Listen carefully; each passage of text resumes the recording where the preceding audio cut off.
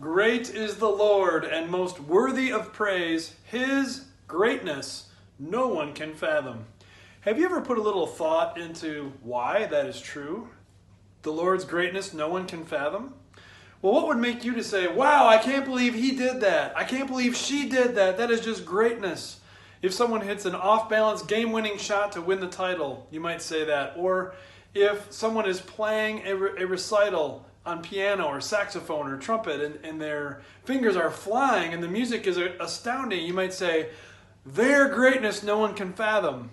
Perhaps you'd say that if you simply noticed that there's a gifted speaker who can command attention in the whole room for hours. His greatness no one can fathom. How does he do that? But there are so many more reasons to think that about God. His greatness no one can fathom in so many directions. Just think about his holiness. He never makes a mistake, not even once, in any way. His eternal nature, he doesn't have beginning or end. While we don't remember our beginning, we can at least see pictures of it, and it's pretty difficult to imagine eternal heaven, isn't it? No end, but the Lord has no beginning and no end. His greatness no one can fathom. It's pretty astounding, isn't it, too, when you think about how he powerfully flung the stars into all corners of the universe, creating so many galaxies and knowing them all by name.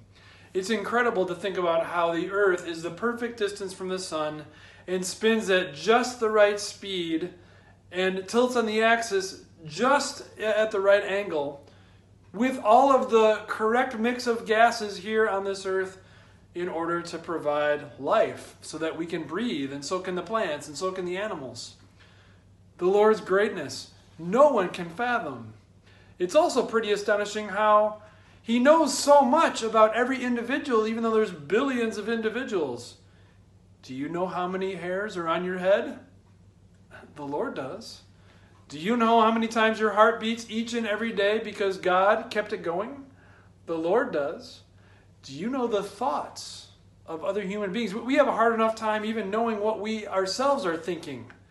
Sometimes we're emotional and we don't even know why. The Lord knows why. He knows all your thoughts. He knows the words you're going to say before you say them. His greatness no one can fathom.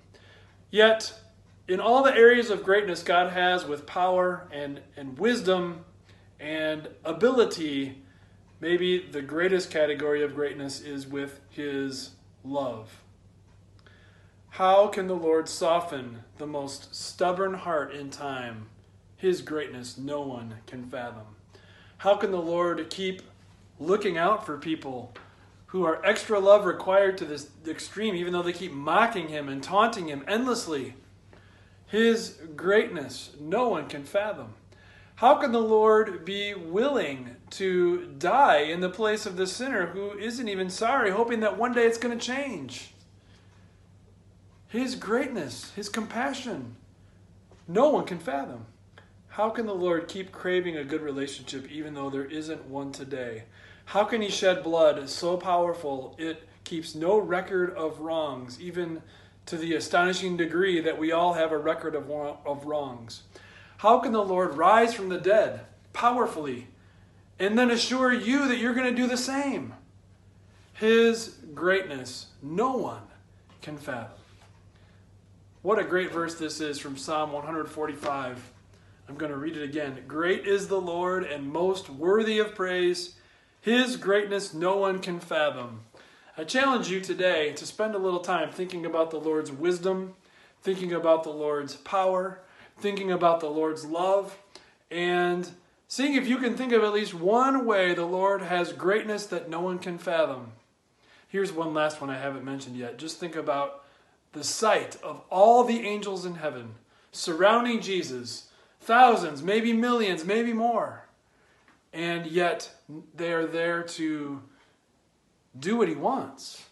Not only does Jesus see those angels, he commands them to guard people just like us in our ways. Wow. The Lord is worthy of praise. His greatness no one can fathom.